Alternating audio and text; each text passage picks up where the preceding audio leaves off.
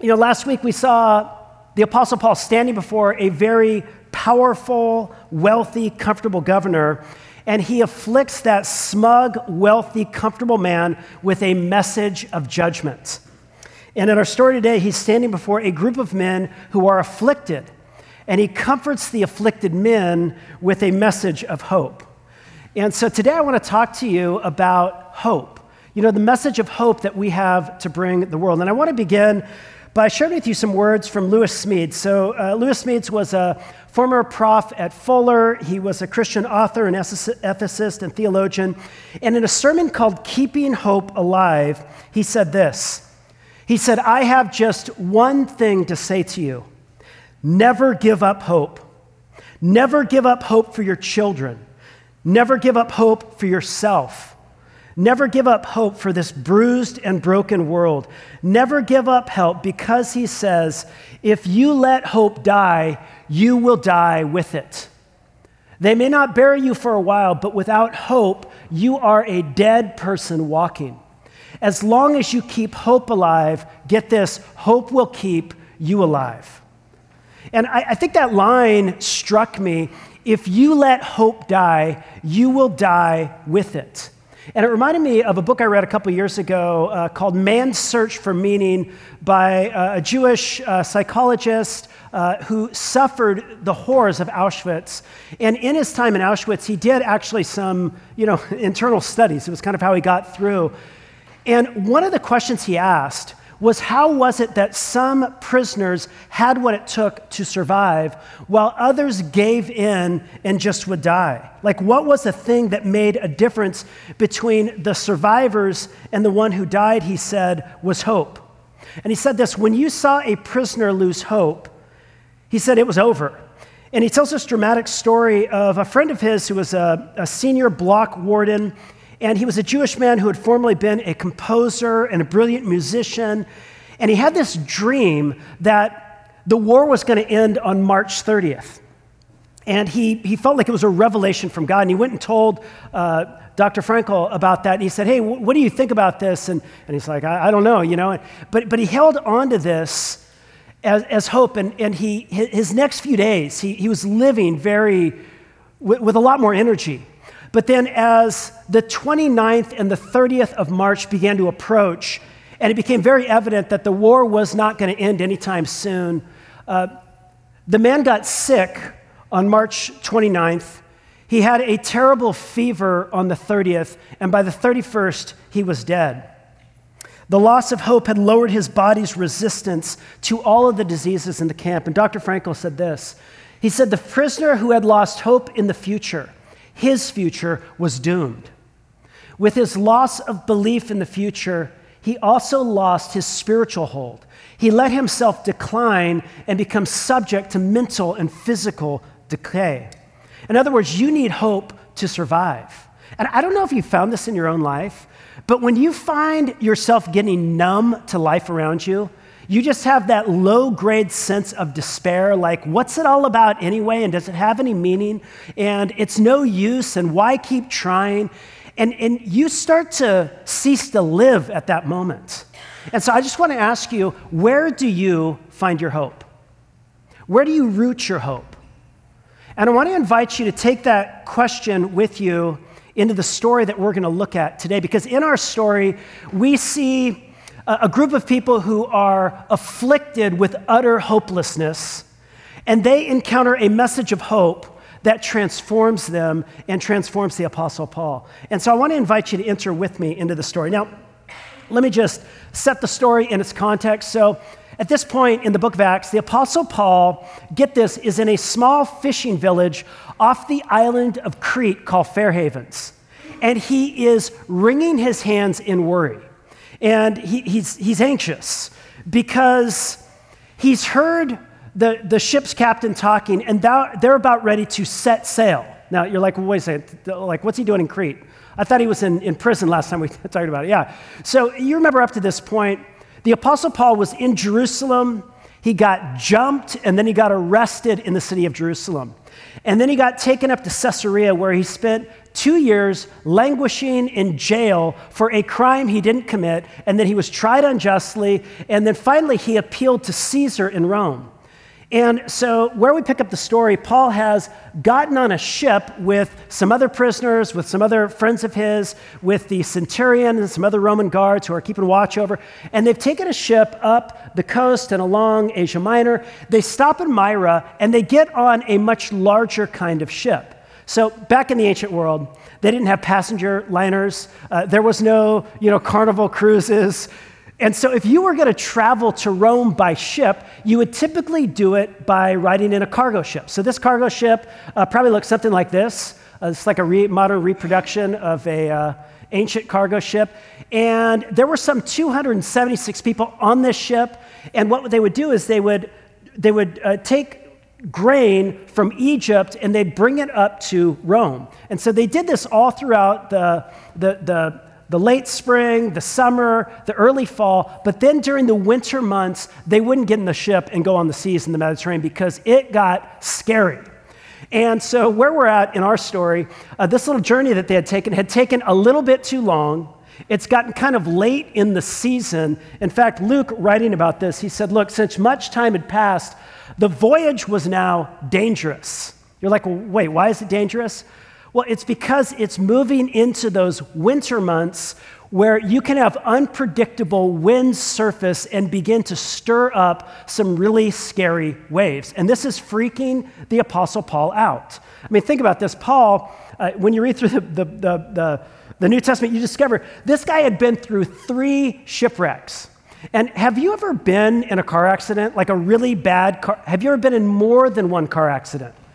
And it kind of traumatizes you, and that trauma almost lives in your body so that if you're driving by the same street or you have kind of a sudden jerk in the car, you can almost feel your body reacting. And I could just imagine the Apostle Paul sitting on this little island of Crete, looking out his window thinking like, I don't think this is going to go well. And I've been through this already. And of course, Paul grew up in the Jewish culture. And so in the ancient Jewish imagination, they also associated the dark seas and the storms on the seas with the forces of chaos and darkness. And so there was a particular fear they had. And of course, if you had spent, days of your life at sea in the middle of the night being tossed about by waves, not knowing whether or not you're going to live, you wouldn't want to relive that situation, would you? And so this is Paul. So he's like freaked out about it's late in the season. Now we're going to get on this ship with 276 people and take it up. Like, I don't want to do that. And so what does Paul do? He advises the centurion who is giving oversight to all of the prisoners. Look at what it says. I love this. Paul, he's neither captain nor owner of the ship, but he's got some advice. He advised them saying, sirs, I perceive that this voyage will be met with injury and much loss, not only of the cargo of the ship, but also for our own lives. Now, unsurprisingly, nobody listens.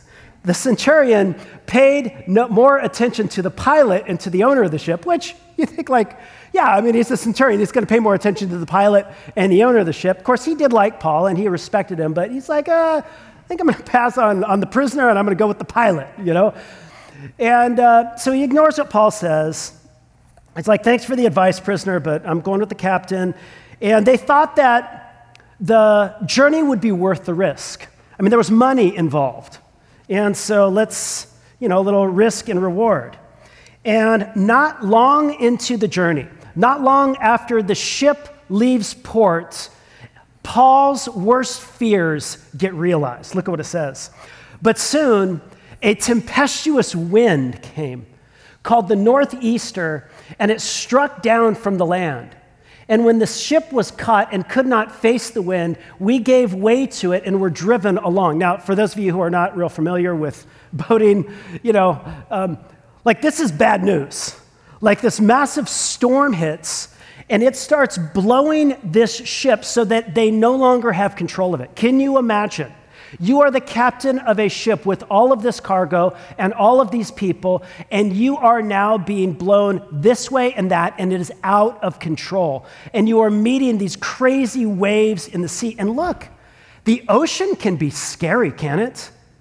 You know, my father-in-law owns a boat. It's a 45-foot trawler. It's a 1969 wooden boat. It's beautiful. He keeps it in pristine shape. But he took this boat, he told me, from the Channel Islands back to Santa Barbara one year, and they were met with 20-foot waves. And he just said, you see how tall that is? He says, we were up on the bridge with our life vests on, and we were not just getting hit by spray. We had waves coming over the top of us, and we did not know whether or not we would live. And he said, we just bare-knuckled that thing for dear life all the way back.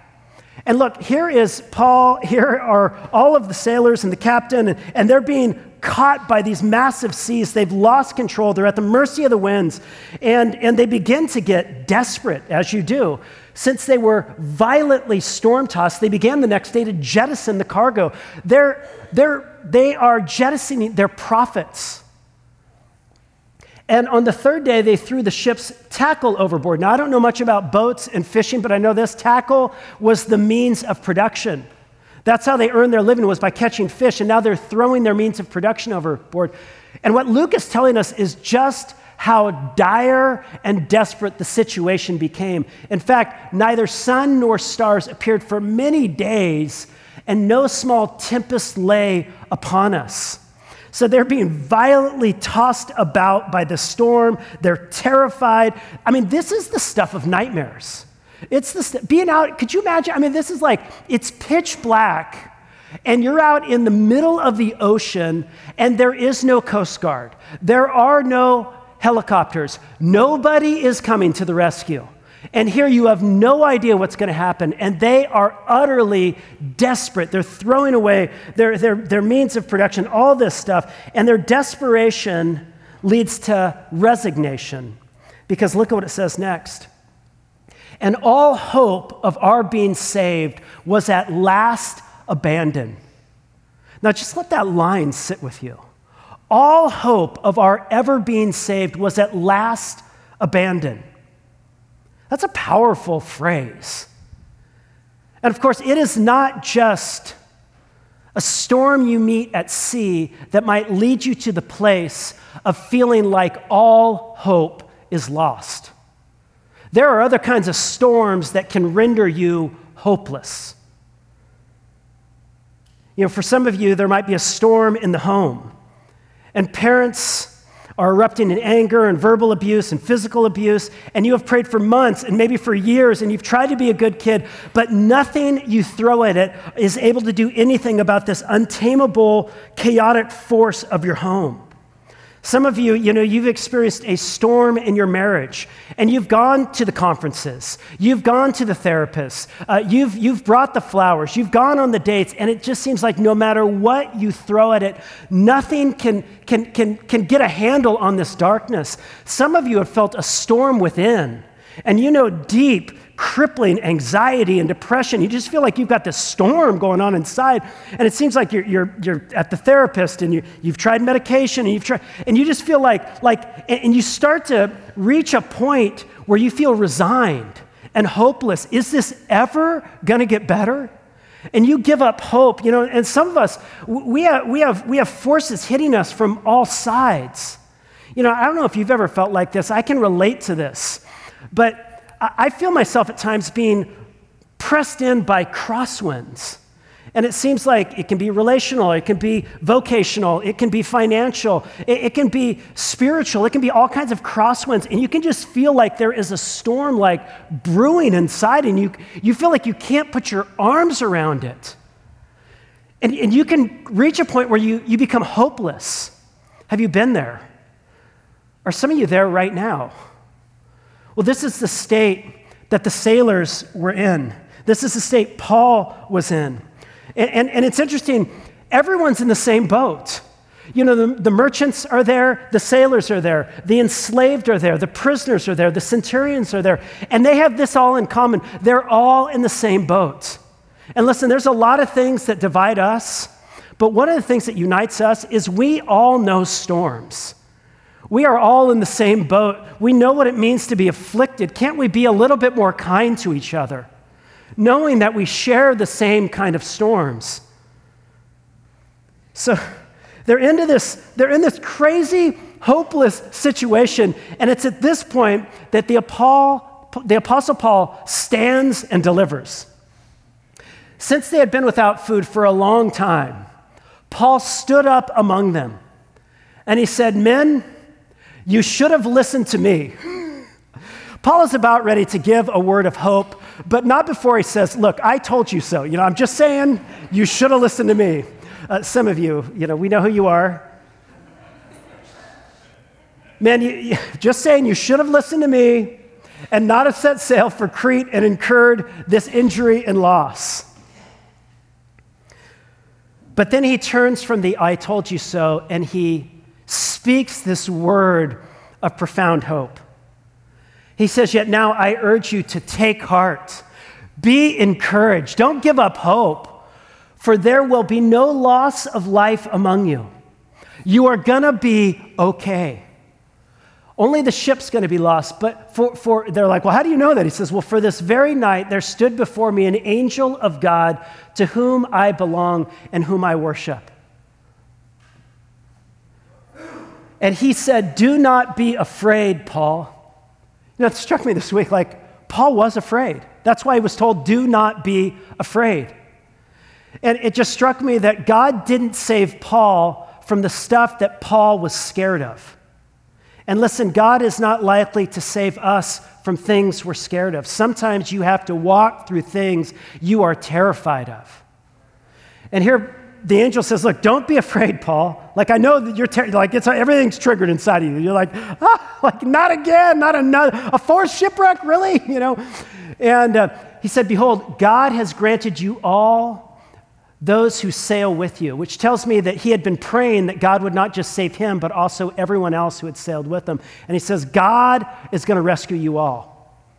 So take heart, men, for I have faith in God that it will be exactly as I have been told." Let that line sink in. I have faith in God that it will be exactly as I have been told. His hope was grounded in a profound trust, and he speaks this word of hope to everyone who is terrified and hopeless. Now, listen, there are two kinds of words of hope or encouragement you can speak. You can speak words of encouragement based on what you see in the day, right? And what are those kind of words of encouragement? Well, it's the stuff everybody sees. It's accessible to everyone. Hey, you did great on the exam. You're an amazing person. You look great in that dress. Your house is lovely. The car's great. Whatever, I'm proud of you. You can speak encouragement and hope over people based upon what you see in the day. But there's a second, I think more profound kind of hope that Paul speaks here. It's not based upon what he sees in the day, but based upon what he hears in the night. And what Paul hears in the night is a word that is not accessible to this present reality.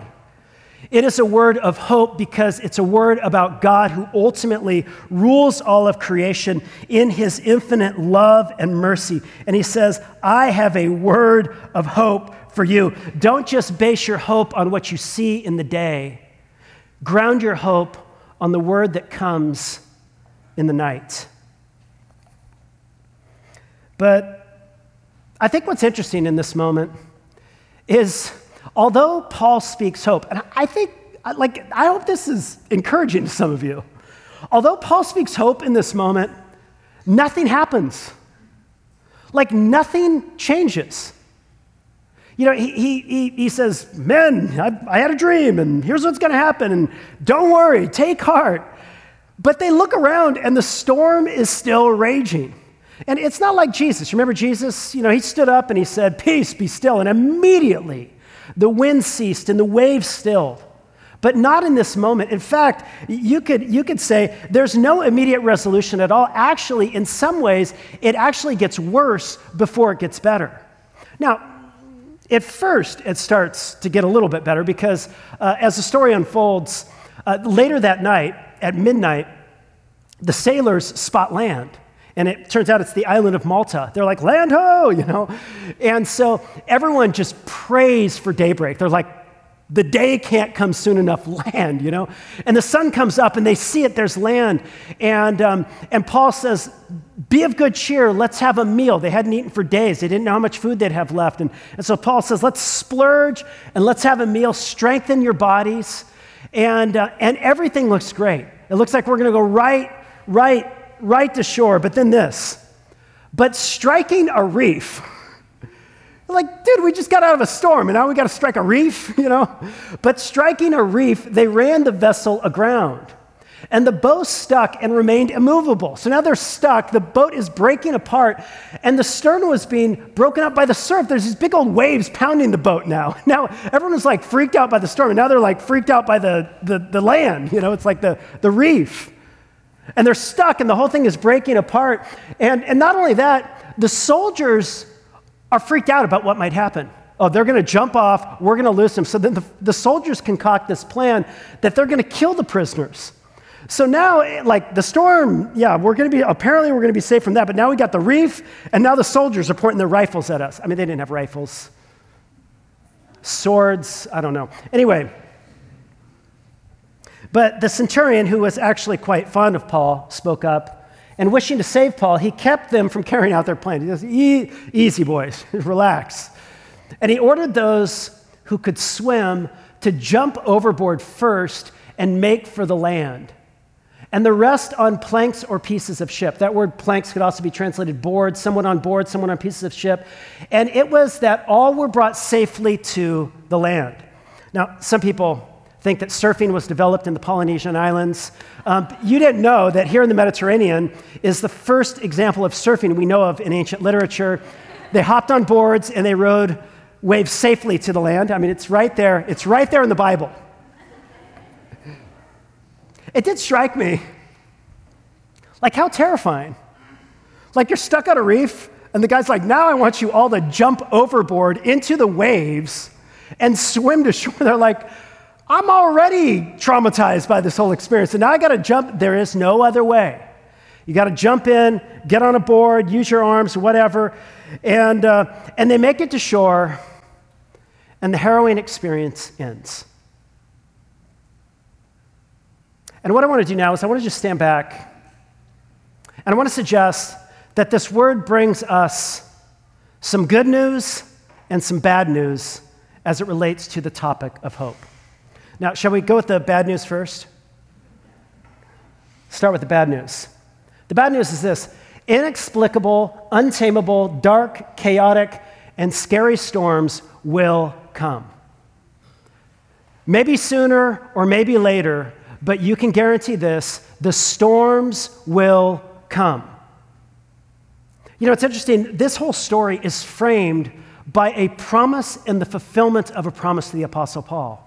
It begins with a word to him when he's still in Jerusalem, way back when he was in Jerusalem, 2.5 years ago or whatever. And God said, you will testify before me in Rome. And then it caps off, they get to chapter 28, and what is he doing? He's testifying about Jesus in Rome. The promise has been fulfilled. Isn't that great? There was a promise and there was a fulfillment. But what was in the middle?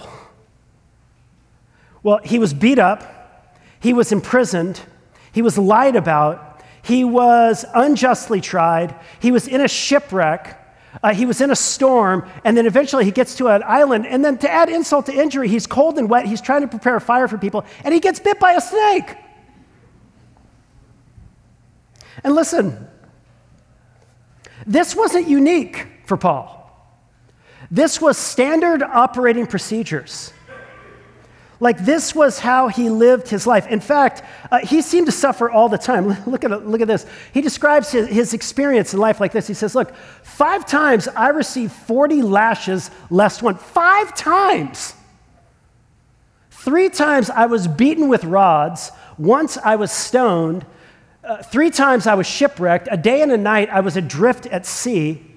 And then he said, look, I've known dangers from rivers, and dangers from robbers, and from Gentiles, and dangers in the city, and danger in the wilderness, and danger at sea, and danger from false teachers, and all the daily pressure and anxiety, and sleepless nights.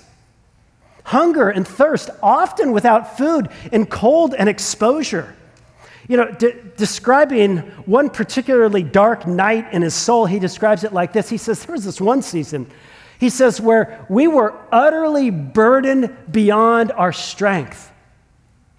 We were utterly burdened beyond our strength. Have you ever felt like you just had too much to carry? Like you just couldn't wrap your arms around all of it. He says that we've known being crushed by the pain we're enduring. So he says that we despised or we despaired of life itself, thinking like it would be better just to be dead than be alive. Indeed, we felt that we had received the sentence of death. And listen, suffering, storms, it's not unique to the Apostle Paul. It is the regular, persistent experience of every follower of Jesus. Jesus himself put it like this: in this world, you will suffer tribulation. And James said, count it all joy when you fall into trials of various kind. And Peter said, don't be surprised when you fall into all kinds of trials. And Paul told his early converts, it is only through much tribulation that we will enter into the kingdom of God. Listen, friends, the Christian life is a lot of things. It is an unending wellspring of faith and hope and love. Christian faith is an invitation to be reconciled to your Creator. It is a call to become people of character who know love and joy and peace and patience and gentleness and kindness. The Christian life is about a whole lot of things. But here is something the Christian life is not. It is not a product you buy in the religious marketplace to fix all of your problems and give you your best life now. It is not a pill that heals every wrong in your life that you're suffering right now. And I know that for many of us, suffering and trials, it creates a real barrier for faith and a challenge. And some of you've got one foot out the door because you're just like, this doesn't make sense and it's not right, God. Why don't you do something different? And of course, if you've talked to a smart skeptic, the best argument against Christianity is the problem of evil. And look, as much of a problem as an intellectual problem, an emotional, experiential problem, as much as suffering creates that kind of problem for us, what's interesting is suffering was not a problem for the first century followers of Jesus. It was their expectation. They didn't think, this is a challenge to the Christian life. They thought this is what the Christian life is about. This is a mark of the Christian life.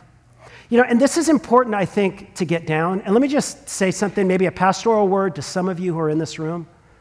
Listen, the expectations you bring into your faith and relationship with Jesus have everything to do with whether or not you will follow Jesus over the long course of your life. And if the expectation you bring in is that Jesus is here like a cosmic genie to be your, cosmic sugar daddy in the sky, and you rub the genie right, you say the prayer right, he gives you what you want, you will be sorely disappointed. Back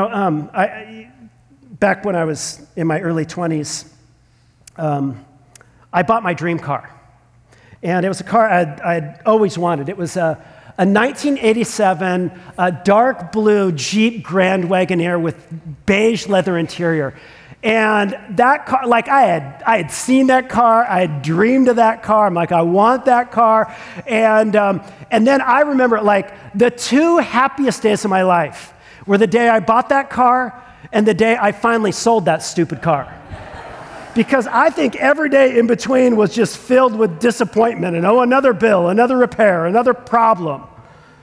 And listen, I didn't expect that. Hello, Josh, you bought an American car with more than 120,000 miles on it. And it's a Jeep. It's not going to go well for you, brother. What you expect has everything to do with whether or not you carry around resentment and bitterness and anger at yourself and other people and God. And so listen, this is, I guess, the bad news. Like inexplicable, untamable, chaotic, dark, and scary storms will come. And listen, if you're going to find hope in the face of storms, you cannot put your hope in a life free of storms. If you want to find hope in the face of storms, you cannot put your hope in a life free of storms. Instead, you need to put your hope in something better, something more stable, something more eternal. And so here's the good news. There is hope in the storm. There is a better hope in the storm than simply a life without any storms. And listen, I know right now, like, if you're cynical, you might start to hear me right now, like, oh yeah, Josh, you're telling me to hope and by, pie in the sky or whatever, and it's going to be better, and so just grit and bear it in the meantime until God makes it. Listen, do not trivialize biblical hope. This has had a profound shaping impact on people's lives who are in the worst of circumstances. This week, I was listening to an interview with a Croatian theologian, professor at Yale, whose name is Miroslav Volf. And it was interesting because he began the interview by talking about his father. His father had been a baker, and then he was conscripted into the army. And he had communist sympathies, but after the Nazis were driven out in World War II, his father was, for no fault of his own, found to be on the wrong side. And so he was forced into labor camps, and he was forced on a death march. Now, if you don't know what a death march is, they would take 1,000 prisoners, they would march them 50 kilometers a day for a month and a half straight, feeding them meager rations of about 200 calories a day. And what would happen is people would fall behind and they would just get shot. And eventually, he said they completed the march, 300 of the 1,000 finished. And it was just, he just said it was like the deepest hole of hell. And he was overcome with bitterness and anger against God, against the government, against the soldiers. He was just overcome and consumed by anger. And yet it was in the midst of this tremendous suffering that he had this profound change. And in the middle of the hellhole, he found God's goodness through a friend in the camp who embodied and spoke about the love and hope of God in Jesus. And Miroslav Volf puts it like this. He says, look, for my dad, he said, in a matter of hours, everything changed for him. He went from being this angry, bitter person to somebody who could actually experience gratitude and joy in this camp. And here's what he said. He said, nothing changed in the situation, and yet everything changed because he himself had changed. And listen, some of you need to hear this. Listen, you want a change in the situation. And you're like, if only the situation would change. Listen, throughout human history, the consistent testimony of wise and sage people has been the change in circumstances is not the real difference maker. It is the change you must experience. It is the change in you. It's the change in me. He said nothing changed in the situation, and yet everything changed because he had changed. In the midst of the horror, there was this surprising ray of light that lightened him up from inside. There was a burst of hope where there had been only darkness and impossibility, and he was able to live with hope. And what was that hope? It was the hope of the resurrection. It was the hope, in the words of Julian of Norwich, all shall be well. All shall be well. And all manner of things shall be well. Or just put it like this, you are going to be okay. You are safe and you are secure in the love of the infinite and eternal God. This God has become incarnate among us in the person of his son, Jesus. He has battled the storm. He has battled the forces of chaos, and he has been victorious, and you can rest in that victory. You can rest in God. You know, this year, probably the oldest living theologian, a man named Jürgen Moltmann, turned 87. Jürgen Moltmann, interestingly, was actually converted. He was a Nazi soldier for the Third Reich. He was converted in a British internment camp. He knew darkness and suffering. And at 97 years old, back in April, he wrote a letter to his closest friends. And listen to what he said. He said, "Resurrection to eternal life is my hope in life and in death." Eternal life has to be lived. This is the life of the new creation, and therefore death is the birthday to life, to new life in God's reign. Friends, this is the hope that can change us inside when nothing changes around us. And listen, the good news is not only that we can find hope in the storm, we can also find meaning in the storm. And listen, let me just say something about this. So often we're like, God, if you would just tell me why I'm going through this. Just explain to me, why. Listen, darkness and chaos is not explicable. And it is not part of what God wills for creation. That's why God will drive out the darkness and the chaos. The creation is not simply God up there on a chessboard controlling all the evil pieces and watch this and watch this and watch this. No, but one day his kingdom will come and his will be done on earth even as it is in heaven. And the darkness will be driven out. And as we wait for that day, we can find meaning even in suffering. You're like, well, how? It's like, how can I find meaning in this home life and in this marriage and in these relationships and in myself and in my physical pain?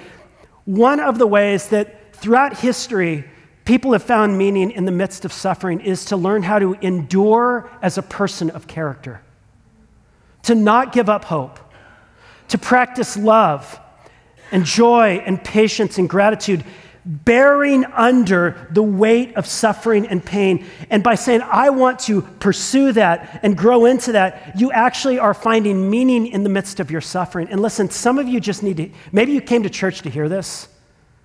You are walking through something dark, and may it be the hope that one day love, not hate, will win, light, not darkness, will win, the resurrection life of the Son of God, and not death, will win. And every choice you make today and tomorrow and the next day to extend love and to show gratitude, you are living in line with this new creation to come, and you are becoming a person of character. In the language of Paul, you are finding that within you is working a far more eternal weight of glory as the inner man is being renewed day by day.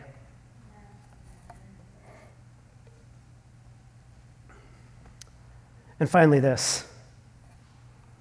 You can have hope in the storm, and you can find meaning in the storm. And get this, friends, Jesus is in the storm.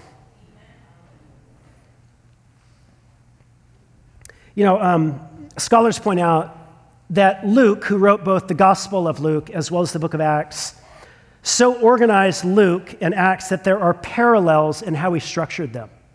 And in the parallel structure that scholars discern, this moment here in the storm is parallel to the moment where Christ goes into the darkness of the cross.